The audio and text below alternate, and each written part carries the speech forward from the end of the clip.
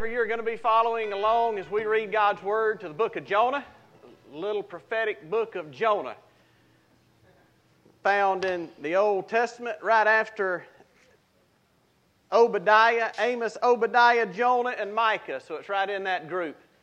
Well, if you have been affiliated with Grace Church after the onset of COVID, you have heard a whole lot of talk about us being a sending church and having a primary focus on places on this planet where people do not have access to the gospel, where men and women could not hear the gospel of Jesus Christ if they wanted to because it's not available in their culture. You've heard a lot of talk about that. You see these flags up here where we are engaging the darkness in those parts of the world. But unfortunately, because of COVID, you have never seen a sending church in action. But buddy, you're about to. Jim Wells is here from Peru. He'll be leaving Wednesday. Is that right, Jim? Headed back to rejoin Mandy and the family in Peru as they are about this business. Dane and Cheryl Caldwell are here today, and they're going to be skipping out of here going to engage the Quilombolas of Brazil again this Tuesday. And they're going to be replacing some of our missionaries who will be rotating out. Got a good report from them this week. Folks responded and are coming to faith in the Quilombola villages of northeast Brazil. Just want you to know that. So Dane is going to go right into a hot culture, and the baton's going to be passed to him. Then 2 weeks from tomorrow, I'm going to be leaving, going to Brazil to reestablish some networks and pathways because we are getting the green flag to once again begin receiving short-term mission teams in Brazil to help us with the Quilombolas. Matter of fact, Grace Church is going to be sending their first short-term team to northeast Brazil with us in June. And then we are already looking at a second team from Grace Church in October. So thank the Lord, this stuff is dying down and we're about to hit the road again and take the gospel to the people who would not hear it otherwise. So, I tell you, I'm just giddy about it. It's about time. We've been talking about it for a long time, and this pandemic kind of put everything on pause, but here we go. But right now, Jonah. So let's look at Jonah chapter number 2 and 3. Now, you remember our boy Jonah. He was a working prophet to the nation of Israel. And God spoke to him one day and said, I want you to go to Nineveh. Those old wicked Ninevites that nobody liked. Matter of fact, Jonah would have been pleased for them just to have been pushed off of the abyss and gone into hell forever. So the Lord speaks to him and says, I want you to go to Nineveh. And Jonah says, nah, don't think I'm going to do that, Lord. So he goes down to Joppa, finds him a sailing ship, and things go down from there, literally. So a storm comes up, the sailors begin to pray, they find out Jonah's the reason, throw him overboard, he's dying, his life is ebbing away, and a big fish comes and eats him. And then in that fish, in the belly of the fish, Jonah had a come to Jesus meeting. So he repents in the belly of the fish, and we're going to pick up right there in verse number 10 of chapter 2 and read through the conclusion of chapter number 3. The Bible says, beginning in verse number 10 of chapter 2, Then Yahweh commanded the fish, and it vomited Jonah up on the dry land. I got to stop right there. Funny, hilarious thing. Heather and I were in Brazil about 5 years ago when we were frontline missionaries. And during the Bible study time, someone always takes the children out, beautiful little children. They take them out, and one of the things they do while the adults are having a Bible study is they teach the children a Bible verse. And they're going to come back in and cite that Bible verse to the adults before we leave. It's just part of their culture. It's what they do. So they had this little old guy. He must have been about 3 or 4 years old, and he learned the Bible verse that day, and he was going to say it for the entire group. This was the verse that he memorized. So he comes in, and the teacher's all proud, and they put him up front and said, Now, little Huffy, tell them what you learned today in Sunday school. And he says this, he says, And the Lord spoke to Jonah, and he vomited a fish. Hilarious. And I thought, not too far from the truth. Has God ever spoken to you and you wanted to vomit? Huh? You may be too spiritual for that, but he has to me. He said some things to me before it just made me want to throw up, to be honest with you. But anyway, that's what the little boy said happened here. Let me read it again to get it back in context. What really happened, okay? What really happened, then the Lord commanded the fish, and it vomited Jonah up onto the dry land.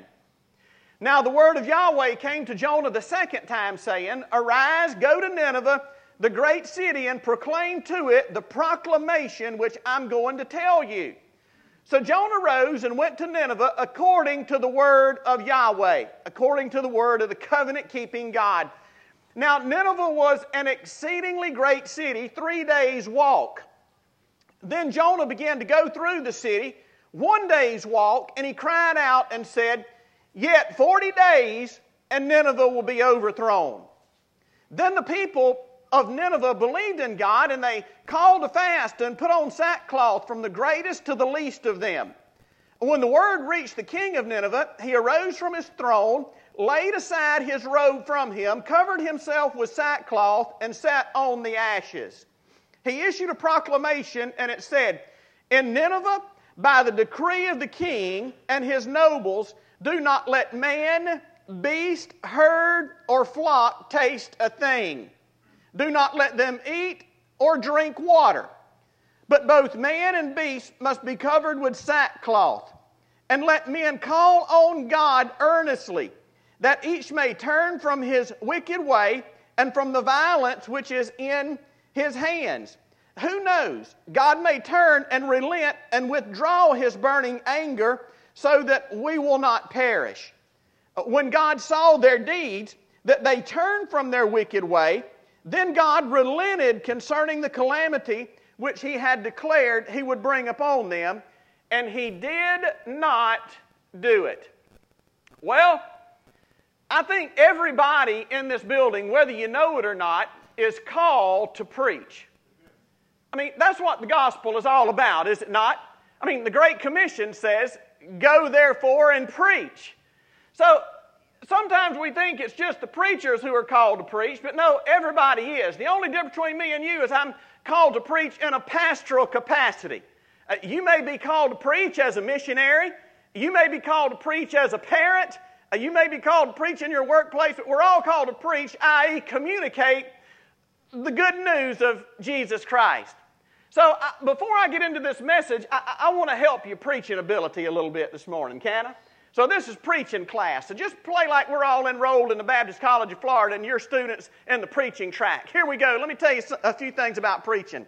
Number one, anytime a message, an expository message is preached, then the salient points of that message must apply not only to the historical context from which they are extracted in the Bible, but they must also apply to the contemporary hearers today in the same fashion. Now, if we do not do that, then simply all we're doing is preaching history, or we're giving a history lesson. And can I say to you, that's why so many messages are boring and so many folks sleep during so-called preaching, is because it's nothing more than a history lesson. On the other hand, if we divorce it from its historical context and we only talk about relevant application today, then it is divorced from its source of authority, which is the abiding Word of God. So it has to be both. It has to apply not only from and to the historical context, but to contemporary hearers today. Now I say that because here's what I'm going to tell you about this message. Here's the subject. Number one, I think this entire chapter gets at this subject. Disaster averted. Because here's what God said. God basically said, judgment's coming. It's coming. 40 more days and Nineveh's going to be overthrown. That was Jonah's message. Now, I almost titled this message today, How is the United States of America like Nineveh? Because, buddy, this is a message that we need to hear today because there's a lot of similarities.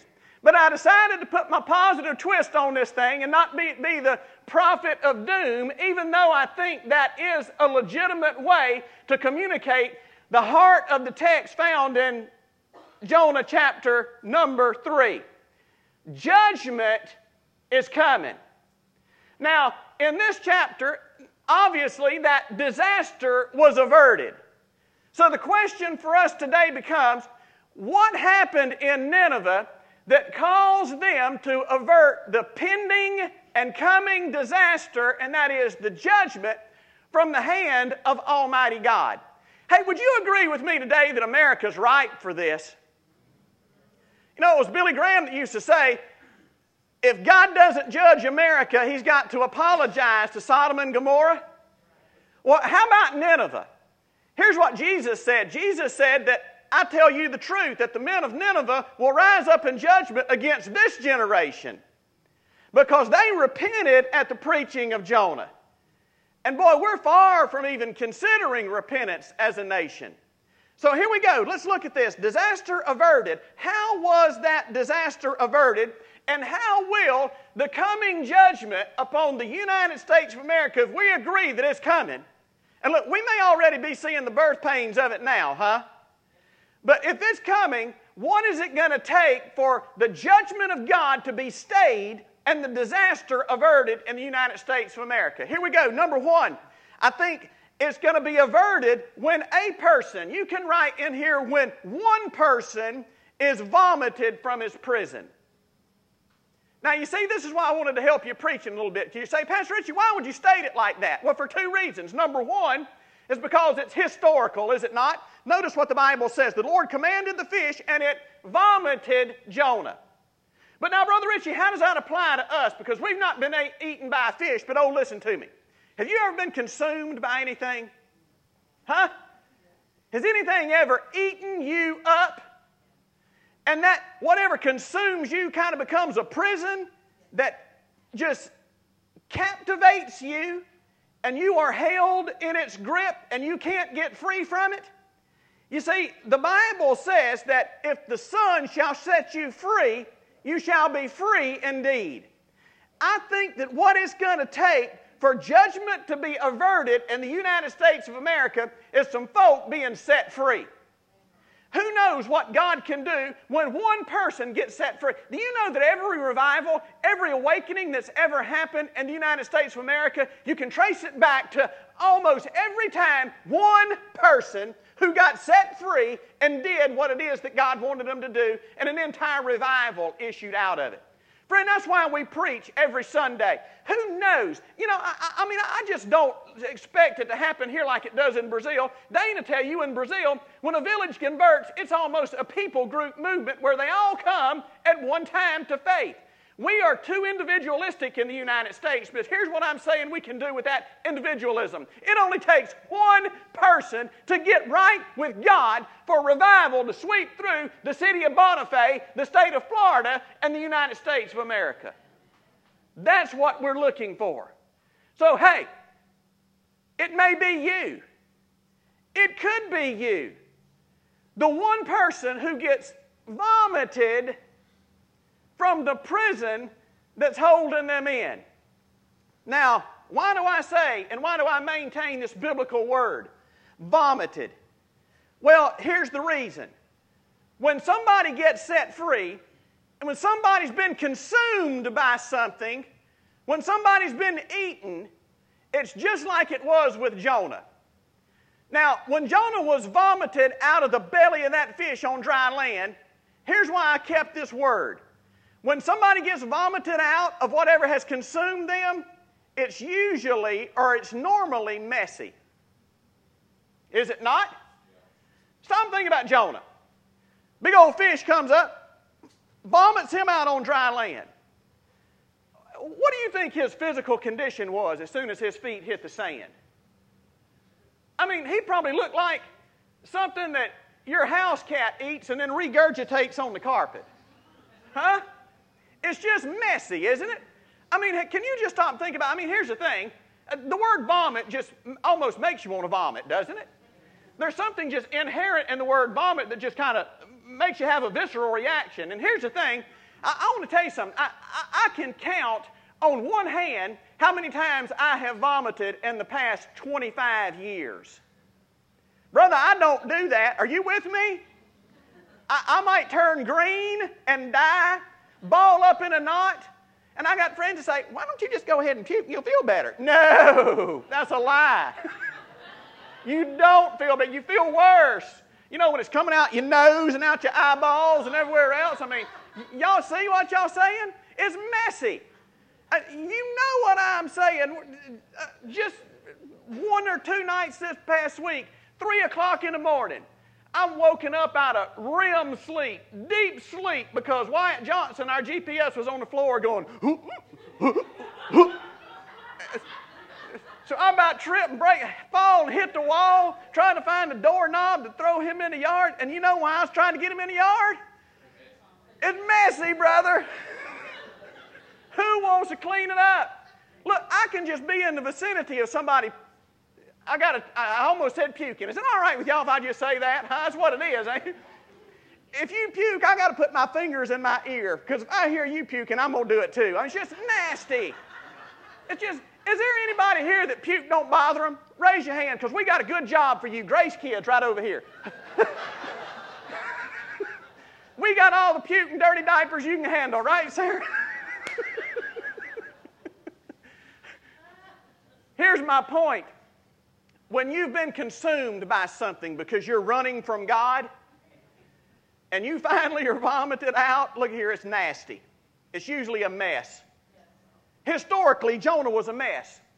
Think of all the half-digested fish that were in his pockets. The digestive juices that were still on him. I mean, he had every cat in the country following him. Meow. He smelled like 9 lives, did he not? It's messy. But watch me. When you're running from God and whatever it is finally vomits you out and you get free from your prison, it normally happens in the context of a mess. It normally means that, man, this is a sticky mess that I've got myself into. Thank God I've been vomited out, but now I've lost my job. Sometimes it's financial bankruptcy. Sometimes you lose your family. Sometimes relationships are gone and injured and messed up. If you're running from God and you've been consumed by something, you can get out with repentance. You can be vomited out, but it's normally messy. I don't know anybody who's been consumed with something that came out of it unscathed. It's just the way it is. So if disaster is going to be averted, number one, it takes one person to get free. And when that happens, it's usually messy. But number two, notice what happened historically and will have to happen with us as well. Not only when a person is vomited from his prison is it normally messy, but you also land where you left. Look at this. Look at what the Bible says. Now the Lord commanded the fish, and it vomited Jonah up on the dry land. You know, the text doesn't specifically say this, but if I were a betting man, you know where I bet that fish vomited him out? Right where he caught that ship to get away from God. Because that's the way it is spiritually. Here's what happens. When you say no to God and things begin to go south, and this is just a part of pastoral counseling, because folk come to me sometimes broken. Brother Richie, things are just not going right, and I know it's because I'm not right with God. My relationship with Him is strained. Our fellowship is at best tattered. What do I need to do? And here's the first thing I say. You need to go back to the place where you said no to Him. Where did you leave the road with God? Because this didn't just happen on its own. There was a time when you consciously made a decision to leave the road with God. And now your life has been through this. Your ship is tattered. You're beaten back and forth. Your life is a mess. It's about time, you've been vomited and your life is a mess. And now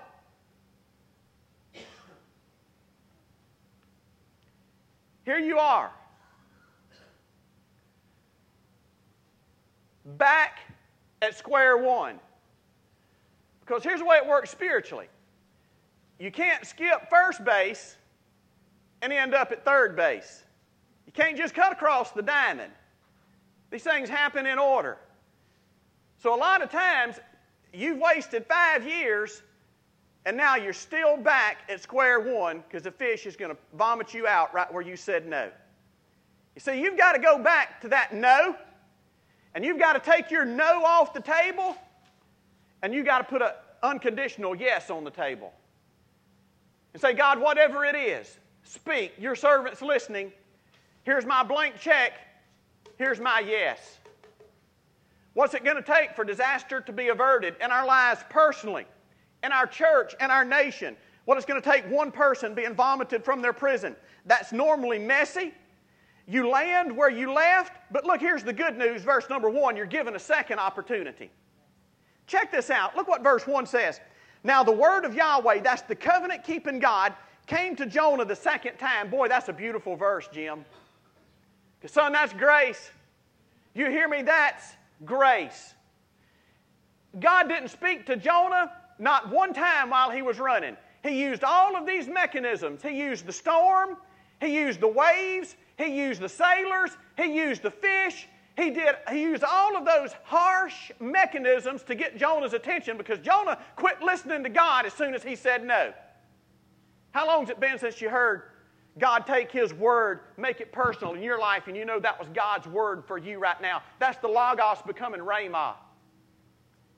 You may need to go back and take a no off the table and put a yes down there. Because normally, the Lord uses other mechanisms to get our attention when we're disobedient. When one of His children says no, every son whom the Father loves, He chastens. It didn't say every son whom the Father loves, He speaks to him and speaks to him and speaks to him until he's blue in the face. No, He chastens. Jonah, in the belly of the fish, repented. He said, God, I'm sorry. If I ever get out of here, this is how I'll do it differently. And God says, now you're ready to listen. So guess what? Verse number 1, the word of the Lord came to Jonah a second time. Man, that's beautiful. That's beautiful. A God of grace and a God of a second opportunity. But let me hasten to say this. Do not presume upon God's grace. Just because He gave a second opportunity don't mean there's going to be a fourth and a fifth and a 32nd and a 40th. Are you following me? As a matter of fact, this week as I'm studying this, I'm looking through the Bible trying to find, is there some historical character in the Bible where God has given a third and a fourth and a fifth chance? And I don't know if I can say that.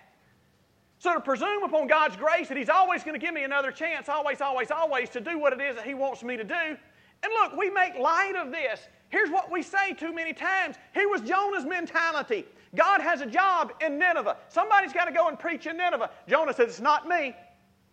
And here's what we say. Well, if God doesn't use you, all you're doing is cutting yourself out of the blessing because He's going to use somebody else. Wait a minute. That didn't happen here. God wasn't wanting to use just anybody.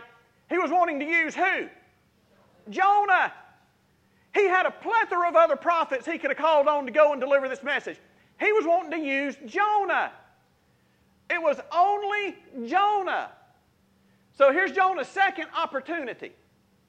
Now, what do you think would have happened had Jonah been vomited out of that fish, and as soon as he stood up on dry land, the word of the Lord came to him a second time saying, Jonah, arise, go to Nineveh.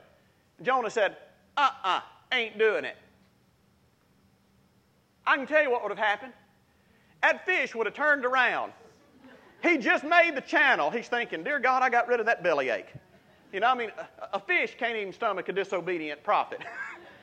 He was thinking, I feel like eating. I think I'm going to get some shrimp today. That fish turns around. He comes right back up to the beach, and Jonah looks like one of them cute little seals that the killer whales come up and beach themselves. You ever seen that? Just come up. That fish would come up. Whoop, Jonah would have been done. I mean, can't you imagine? Who in his right mind, after going through what Jonah went through, would have got out of the belly of the fish and said, when the Lord spoke to him second time, said, no, thank you, Lord, but I don't think I'm going to do it. Hey, watch me. If Jonah's repentance hadn't have been real, if he'd have just been sorry for the situation he gotten himself in, because here's what I see Baptists do. I see Baptists get outside of God's will and God take them to the spiritual woodshed and spank their hiney's. And it's a mess. They end up where they left off. And God gives them a second opportunity. And they still say no. You know what that tells me? Their repentance wasn't genuine. The only thing they were sorry about was the fact they got caught and they got their hiney in hot water. And as soon as the hot water's gone, they think, free again. Not Nineveh? No, not Nineveh. And they get right back in the same prison they came out of. Hey, Jonah learned his lesson. Repentance was real. When his feet hit dry land, hit terra firma, and the word came to him a second time. Here's your second chance, second chance, second chance. Thank God he gives second opportunities. By golly, if you learn anything from the first one, you know that this second one, you're not going to mess it up. And look what the Bible says. The Bible says, verse number 2, arise, go to Nineveh, the great city, and almost the same exact command he gave him in chapter 1 when Jonah said no. But look what Jonah did in verse number 3. So Jonah arose, chapter number 1 says, and he went down to Tarshish to flee from the presence of the Lord. Lesson learned, repentance genuine. Verse number 3 of chapter 3, so Jonah arose and he went to Nineveh according to the word of Yahweh. So what's it going to take for disaster to be averted? It's going to take one person being vomited from his prison. It's normally messy. You land where you left. You're given a second chance. But number 4, it requires, and I put in parentheses, crazy obedience. Crazy obedience. This is radical stuff, it seems to us. But listen to me. Being crazy obedient isn't near as crazy as being disobedient. When you compare the two, it's not very crazy at all just to do what God says do. So why do I say it was crazy obedience? Because look what Jonah did. I didn't have room enough on my outline, so you just got to write these in. Why do I say it's crazy obedience? Number 1, because Jonah gave complete obedience with only incomplete information. He was completely obedient with just partial information. Look in verse number 2 again. After God speaks the second time, says, arise, go to Nineveh, the great city, and proclaim to it the proclamation which I'm going to tell you. God hadn't even told him what to say yet, and Jonah says, yes, sir, I'm going. Now, just put yourself in this position for a little while. 2 weeks from today's Easter Sunday. I mean, last Easter, this place was just jam-packed. I think we had like 191 people in here on Easter Sunday last week. Jam-packed. So here's the deal. What if I said to you today, Easter Sunday, we'll probably pack this place out again on Easter Sunday. But now, I'm not going to be here. I want you to preach on Easter Sunday. What are you going to be consumed with? Huh? What am I going to say? What am I going to preach? Or are you just going to say, yeah, I'll do it? You see, that's crazy obedience. Because you don't even have anything to say yet. You're just like me every Monday morning. Every Monday morning I tell Heather, we're done. I don't have anything to say next Sunday. We're done. Sunday's coming. I don't have anything. The text is not making any sense. I can't see any principles in it. We're done. That's where you're going to be. You got to preach on Easter Sunday. You going to be here or not? See, crazy obedience says, yes, God, I'm going to do it even though I don't know what I'm going to say yet. And here's what we do. We go to talking about missions, just taking folk on a short-term mission trip. Are you going to be obedient to the Great Commission or not? But here's 1,000 questions we get. How much is it going to cost? Wait, does God want you to go or not? Is it a command in Scripture? How much is it going to cost? What are we going to do when we get there? When are we coming back? No. Here's crazy obedience. Does God want me to do it? Yes. Did He tell me what I'm going to do when I get there? No. Am I going to go? Yes. That's crazy obedience. He gives you only the information that you need today in order to be obedient. He'll give you the rest. Look, God had time to give him the message, but here's what I have found. God develops in the process of obedience. He doesn't give you the full-blown plan up front. Man, if He would have told me in, what day was it? May 6th of 1990, when I knew He called me to preach everything that was going to be entailed, I'd have probably went to Nineveh too. He develops in the process. So it's crazy obedience because Jonah responded with complete obedience to incomplete information. But number two is crazy obedience because Jonah gave a serious commitment to a long journey. A long journey. Watch this. From where Jonah landed on the eastern shore of the Mediterranean, probably around Joppa, Nineveh is about 500 miles. That's a month's walk. He didn't have Creflo Dollar's jet. It's a month walk.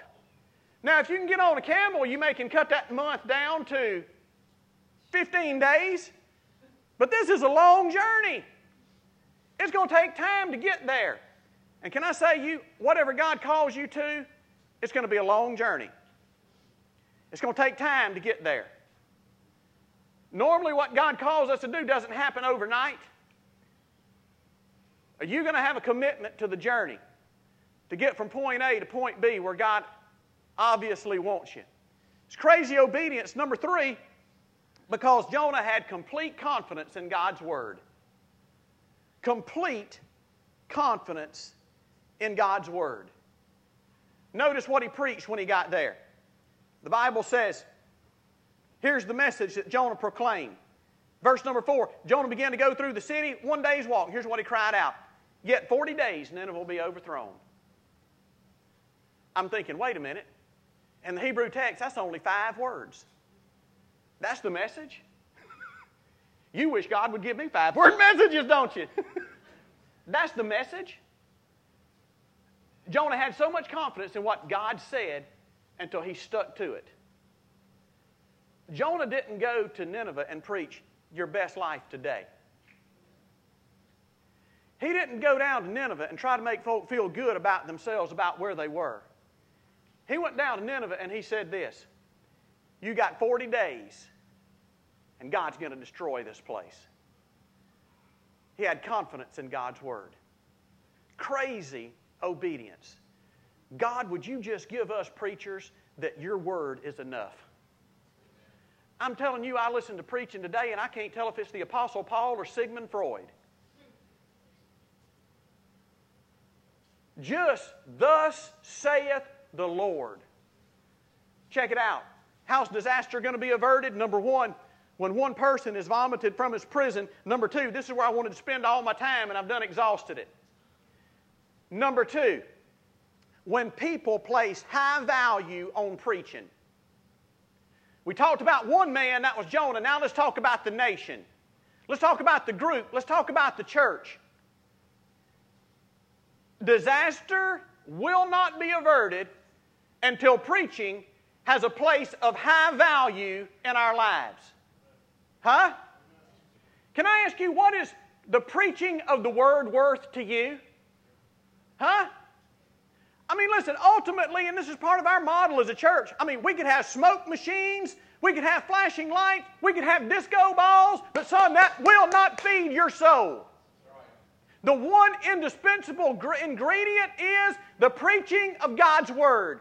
And I can't tell you how many people that's not enough for. What else do we need other than God's Word? And how valuable is that to you? Check this out. Let me show you how they valued the Word. It's amazing to me. When people have a high value on God's Word, and this is what it was the preaching of Jonah. Did you hear what April read this morning? The men of Nineveh repented at what? At Jonah's counseling. They repented at Jonah's social ministry that he developed there. They repented because Jonah demonstrated that he loved us. They repented because Jonah was a nice and uplifting character with a gospel wave hairdo. No, they repented at what? At the preaching of Jonah. Friend, I want to tell you, this has nothing to do with the preacher. It has everything to do with the message preached. Because here's what Paul says. Paul says, it's through the foolishness of the message preached that God has chosen to save souls. So here it is, it's preaching. And they placed high value on it. Dear God, these Ninevites valued it more than the Israelites did. Because here's what's interesting. Jeremiah preached the same message 100 years later in Jerusalem, and they put him in stocks and charged him with high treason. And here these Ninevites heard the preaching of Jonah and repented in sackcloth and ashes. Why? Because they placed a value on this message preached and upon preaching. So how do you know if you really value preaching? Here it is, number one, because it disrupts your normal routine. It disrupts your normal routine. Notice what these Ninevites did in verses 1 through, or in verse 5 through 8. Man, normal routine went out the window. There was no more schedule Monday through Friday. This is what I do from 8 to 5. It got in their calendar and it messed up their routine. But you know what we do? We let our routines crowd out preaching. That's why we have a different crowd show up most every Sunday. Because something in the flow of normal routine is more valuable to us than the preaching and the hearing of God's Word. I mean, look, this is not your average normal message. I told you it was a message about judgment. So I've got to be true to the text and preach it. But son, if you value preaching, come hell or high water, you're not going to miss an opportunity to hear God's Word preached. Now watch me. Look how it disrupts their normal routine. First, a couple of preemptory strikes here. Number one, they recognize its divine source. Look what the Ninevites said. Or notice in verse number 5. The people of Nineveh, in the New American Standard Version, said believed in God. There's no good reason to translate that in God, but just God. How many of you have a version that just says the Ninevites believed God? Raise your hand. That's what it is. That's the best way to translate that Hebrew. The Ninevites believed God. When Jonah was there preaching, they didn't say, well, preacher, you're just picking on us. They didn't say, preacher, you're just preaching your political preference.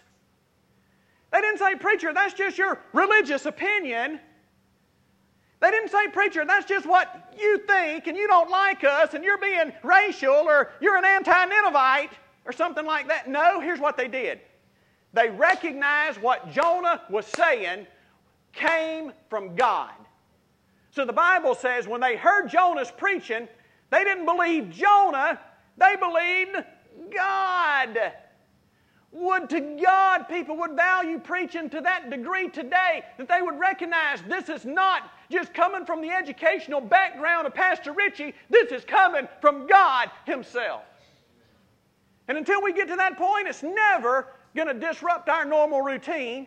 It's never going to avert disaster until we recognize that the message preached has a divine source, and that divine source is God Himself. That's why we preach this book, you know. It is God's Word. Check out number next. I've got to hurry. When it disrupts your normal routine, you recognize its divine source. You focus on spiritual matters. Notice what the matters were that they focused on in verse number 5. The people of Nineveh called to fast, and they put on sackcloth. Here's the deal. You know, I think I've only fasted effectively and spiritually one time in my life. I was in Brazil one time for about 8 weeks without Heather. And son, I was miserable. I never knew how valuable she was to me until I was down there 8 weeks without her.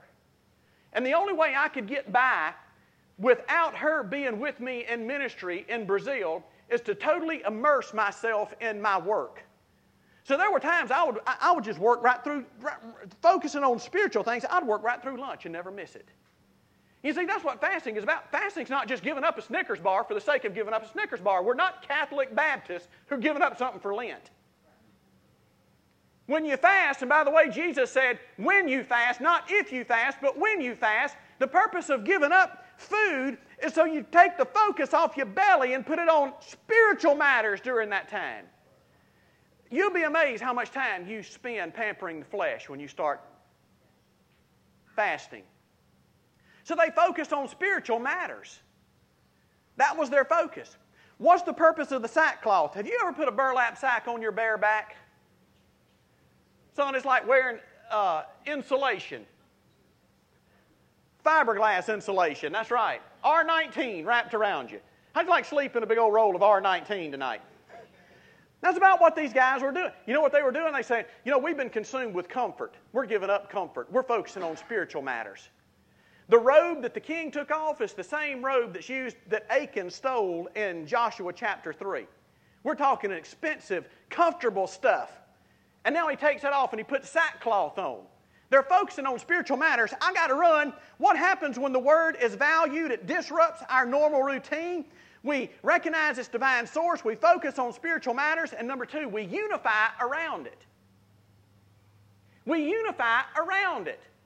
Look at what verse number 5 says. The people of Nineveh believed God. They called a fast and put on sackcloth from the greatest to the least of them. You know what that means in Hebrew? That means every one of them. From the most important to the least significant.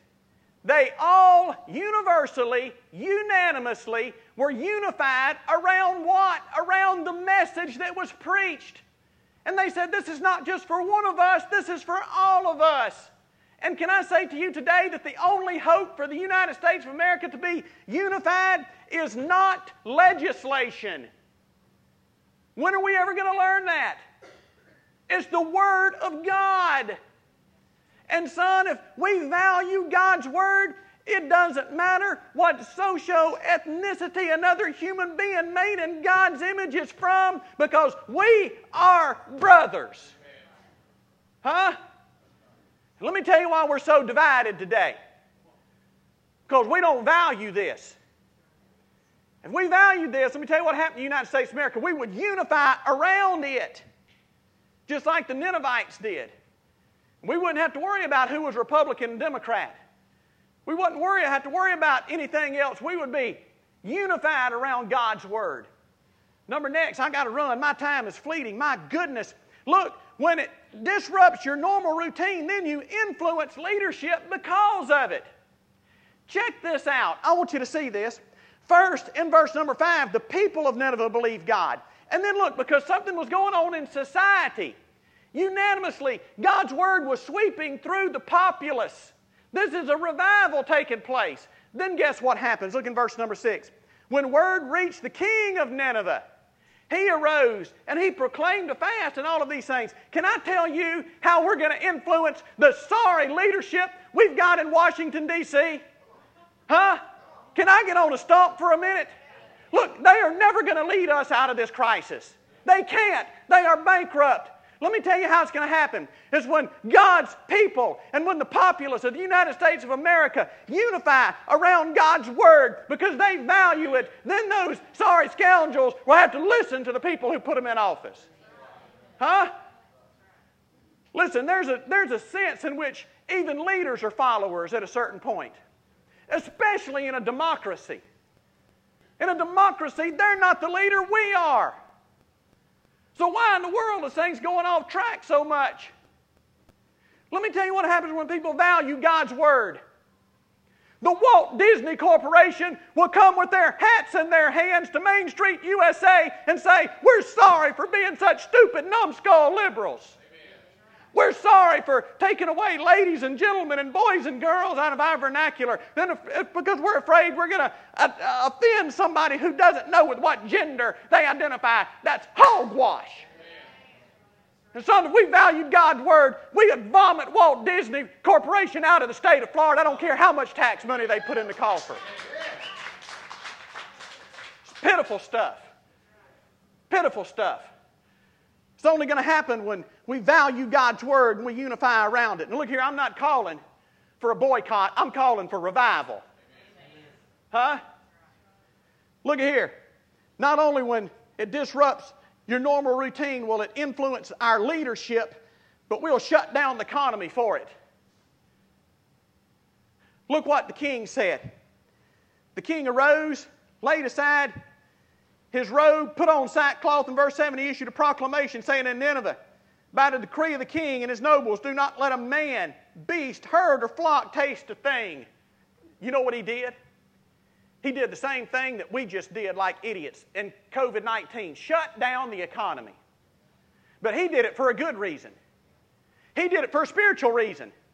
And you know why I say they shut down the economy? Because listen, let me take you to the northeast of Brazil. If a man don't have a donkey, Dane, he don't have a way to make a living. So you stop feeding your ox. You stop feeding your donkey. You stop feeding your mule. You stop feeding your cows.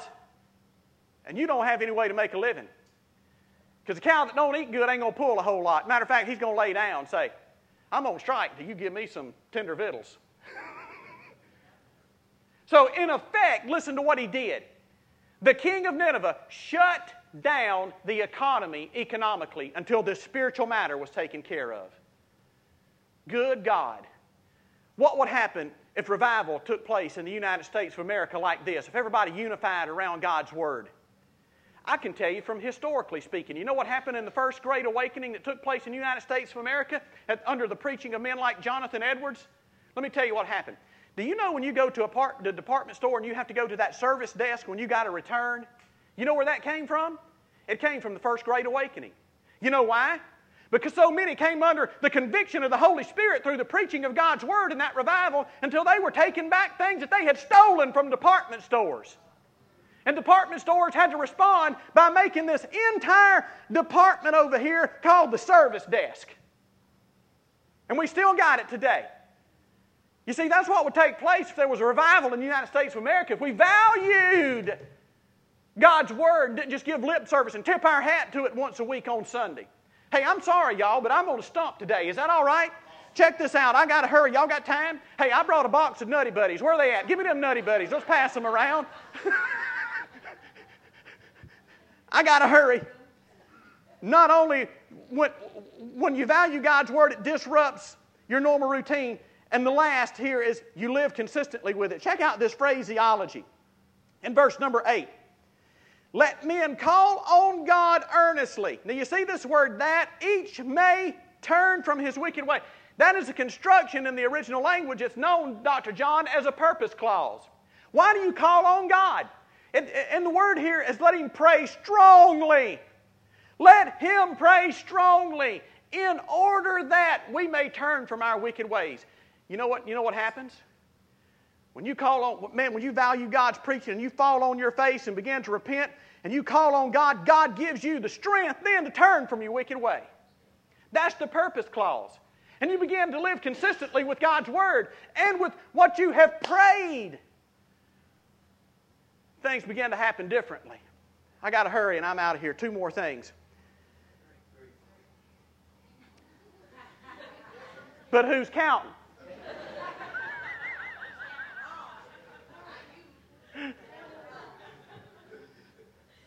Here we go. When is disaster going to be averted? My wife up here saying, would you quit laughing and start preaching? I got something to do. If we value God's Word, we'll sit here at 2 o'clock and listen to Pastor Richie preach it. You know, come on, you got to use it for your advantage somehow, huh? Here we go. Next. When people place high value on preaching, number 1, it disrupts their normal routine. You don't just leave here and live like you used to. Because God's Word has intersected your life. Next, it determines your future. God didn't destroy him, and you know why? Here's the reason given in the text. Look, when God saw their deeds. Now wait a minute.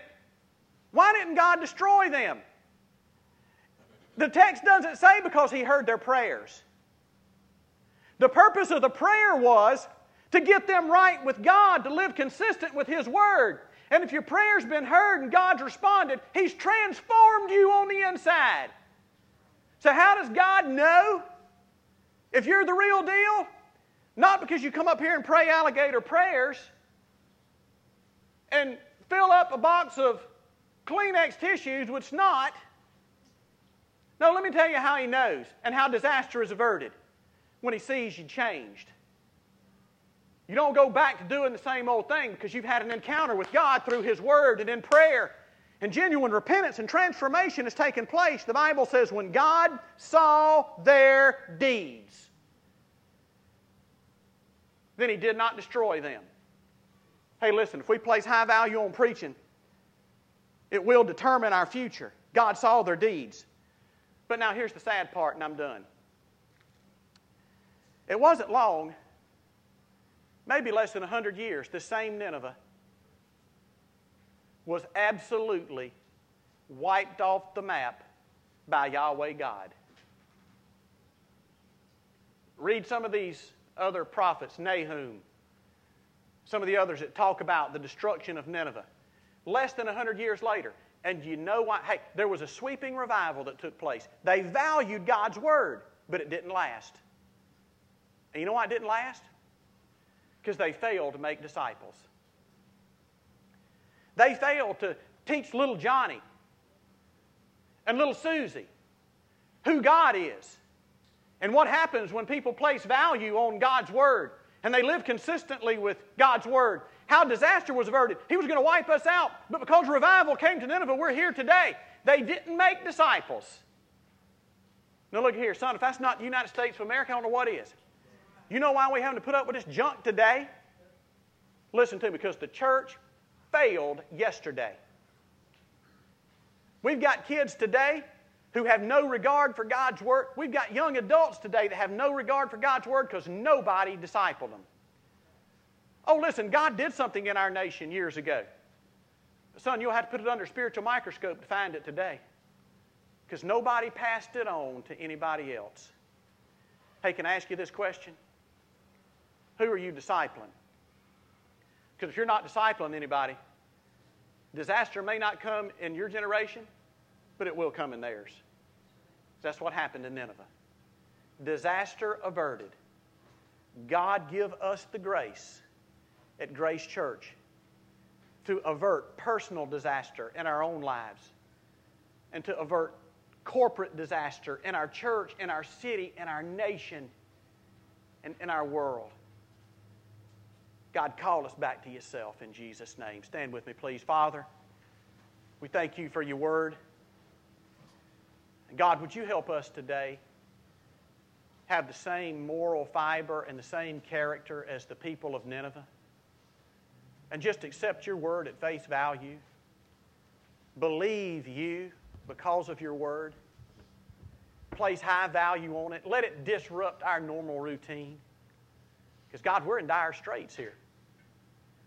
Unless something happens in the United States of America, we might as well say, in just a few short years, and the United States will be overthrown. So, God, would you help judgment begin and begin at the house of God, as Peter tells us? And would you help revival take place right here in Grace Church at Bonifay? Not just for the purpose that we can have the warm, fuzzy feelings, but God, so that we can disciple folk and we can change the course that's set before us because of our wickedness. God, I pray for that one person who's here today that may be the catalyst to start it. And you've isolated them today. You've spoken to them. You've put your finger on the exact thing that you want them to do.